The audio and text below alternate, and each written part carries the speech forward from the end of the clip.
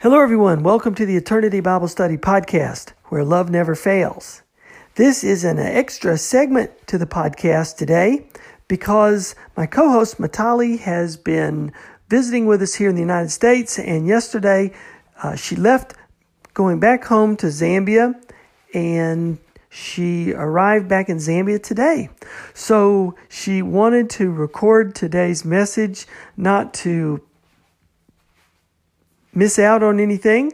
So I'll be putting her podcast as an extra segment to today's lesson. So feel free to listen to Mutale's podcast today, and then we'll both be back, I believe, on the podcast tomorrow for our usual lesson. So take it away, Mutale, and again, welcome home.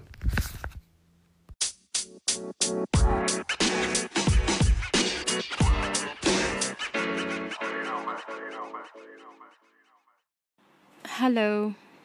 So today's teaching is coming from Isaiah chapter 5, verses 25 to verse 30, and chapter 6, verses 1 and verse 2. So, as we saw in the previous chapters, from chapter 2, it gives us a synopsis of the book of Isaiah. In the previous verses, in verse 24, it had talked about the judgment of God and how the judgment of God is actually going to be like. It's going to be, fast and furious. It's going to be like a fire that devours the stubble, and God will not quench it. He can quench it, but He's not going to quench it. Because all God has to do is just put His hand on it and to stop the fire, if I may say. But this fire, like in verse 24, it reads, "Therefore, as the fires devour the stubble and the flames consume the chaff, so their root will be as rottenness, and their blossoms will ascend to dust, because they have rejected the law of the Lord of hosts and despised the word of the Holy One of Israel." So God's judgment is going to be fast and swift upon His people. So this is what Isaiah had prophesied, and this is what happened, because God does not compromise with sin. God hates sin. So God doesn't put His hand and judge in most situations, in a lot of situations in our lives and instances in our lives. He usually just lets it run its own course, because the end result, you get the judgment. So an example of drunkenness, drunkenness in itself has its own judgment in the end. You end up in hospital, you end up crippled because of maybe drunken driving. Drunkenness, destroys homes, and it just destroys someone's life. So usually God just lets someone's sin run its own course, this is what, if we look at it today, this is what happens to most people. So the things we do bring our own judgment, and all He has to do is put His hand off it. You don't want to listen to God? Fine. God will put His hand off it and let everything run its course, because we always tend to think we are smarter than God, and we know better than God. But the end result, we actually reap what we sowed. So and this is what usually happens. So if we go to Romans 8, chapter 10,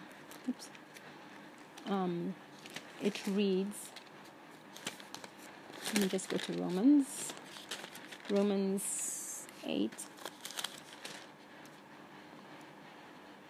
chapter 10, reads,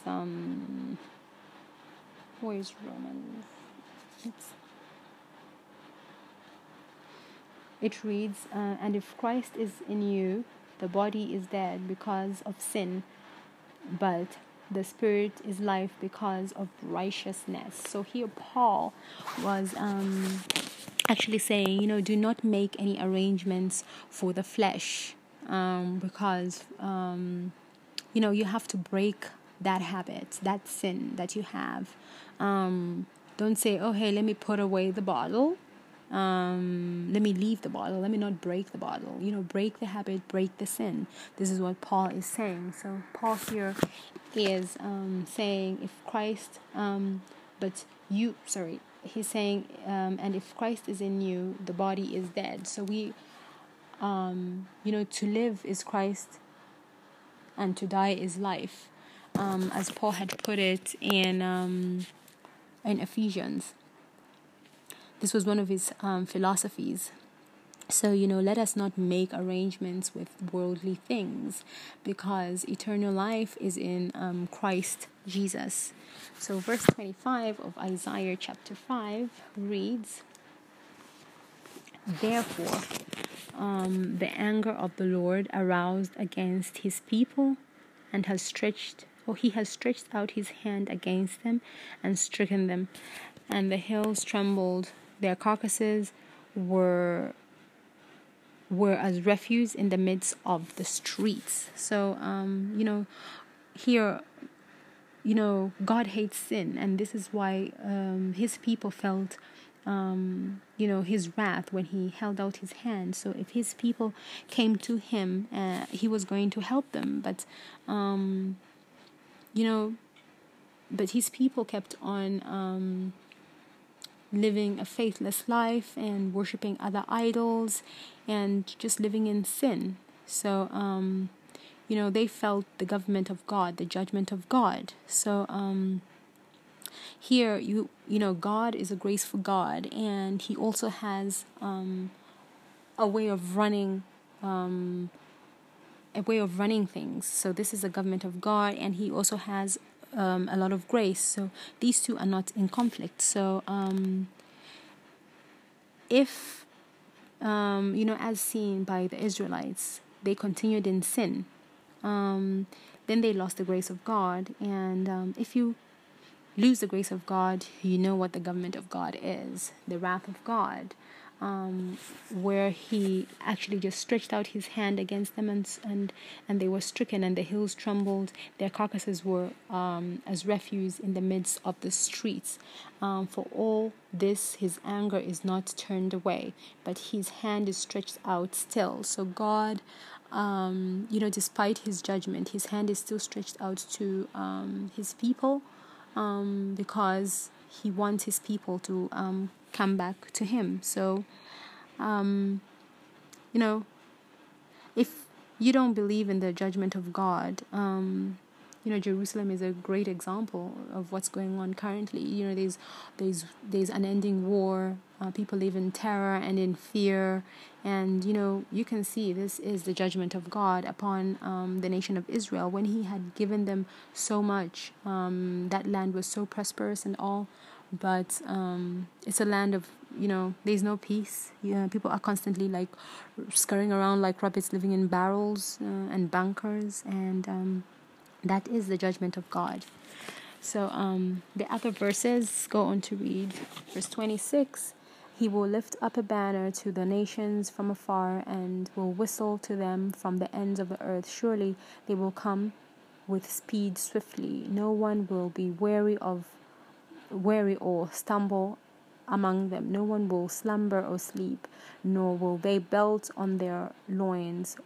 Nor will the belt on their loins be loosened, nor the strap on their sandals be broken. Whose arrows are sharp, and all their bows bent. Their horses' hooves will seem like flint, and their wheels like a righteous whirlwind. Their roaring will be like a lion. They will roar like young lions. Yes, they will roar and lay hold of the prey. They will carry it away safely, and no one will deliver.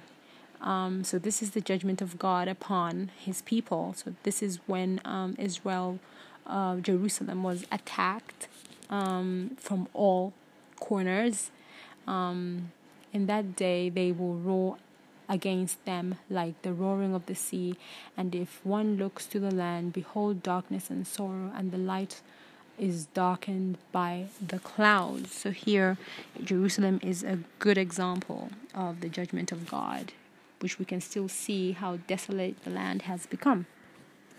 So moving on to chapter 6, Pastor Dr. J.V. McGee said this is a call and commission of Isaiah to prophetic office. So this was, like in the beginning when Isaiah was called to prophetic office. So this is when his ministry began, the ministry that Isaiah actually carried out as a prophet. So from verse 1 to 4, we see a time, a place, a person, and the glory of God. So here verse 1, Isaiah begins at a sad note. So here verse 1 of chapter 6 reads, in the year that King Uzziah died, I saw the Lord sitting on the throne, high and lifted up, and the train of his robe filled the temple. So here Isaiah began with a sad note, because King Uzziah was a good king, and when he was king, the glory of the Lord was in the nation, and Isaiah was sad that they had lost a good king, and they had now lost the glory of the nation. So the nation had been blessed during the rule of King Uzziah. So but then when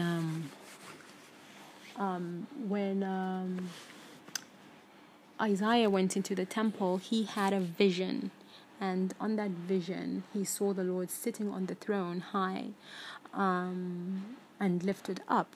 So this was a true king who was not dead. So this was a living God who was sitting there on the throne. Despite their human king, King Uzziah, dying, God was not dead. So, scripture has said, do not put your confidence in man who just depends on the breath that he draws. Because once you draw in your breath, you're not sure if you're going to draw in a second time or if you're just going to drop dead. So don't put your confidence in man, put your confidence in God.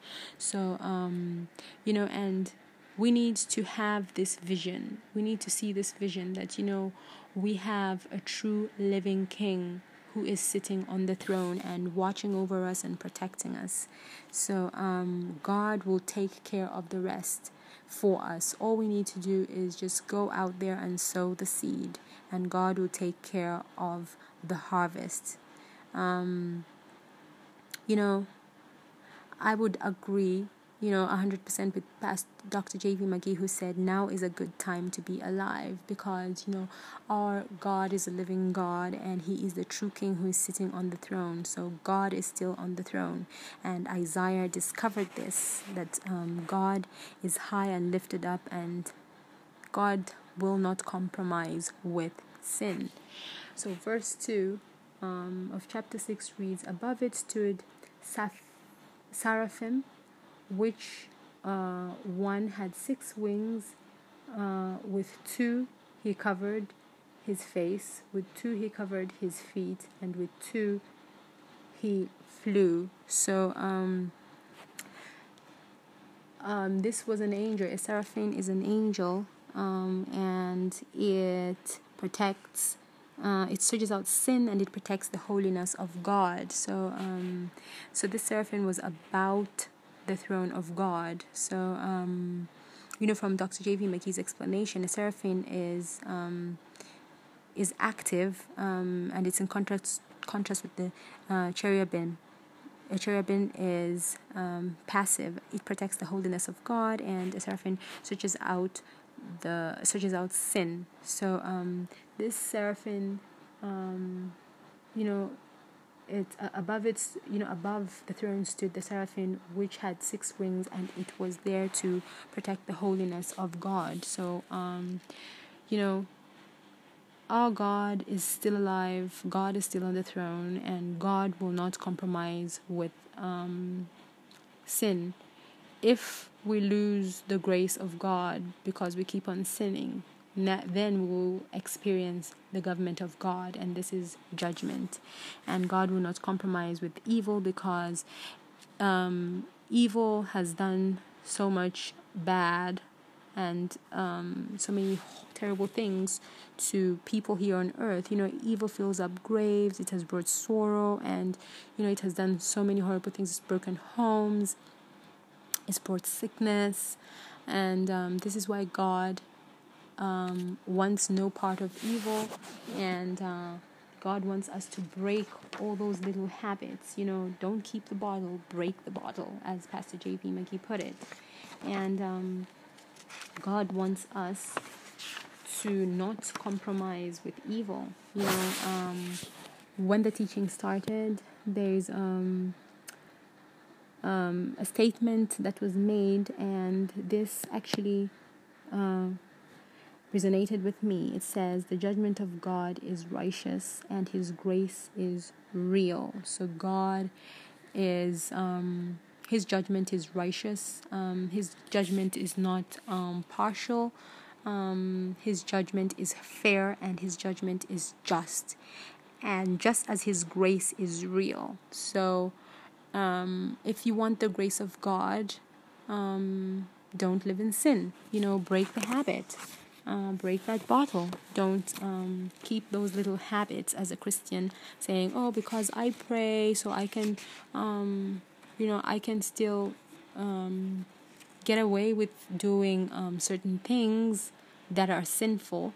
No, you cannot get away with doing certain things that are sinful, because God does not compromise with sin at all. So yeah, this is today's teaching. Thank you all for listening in. God bless and have a great day. Bye-bye.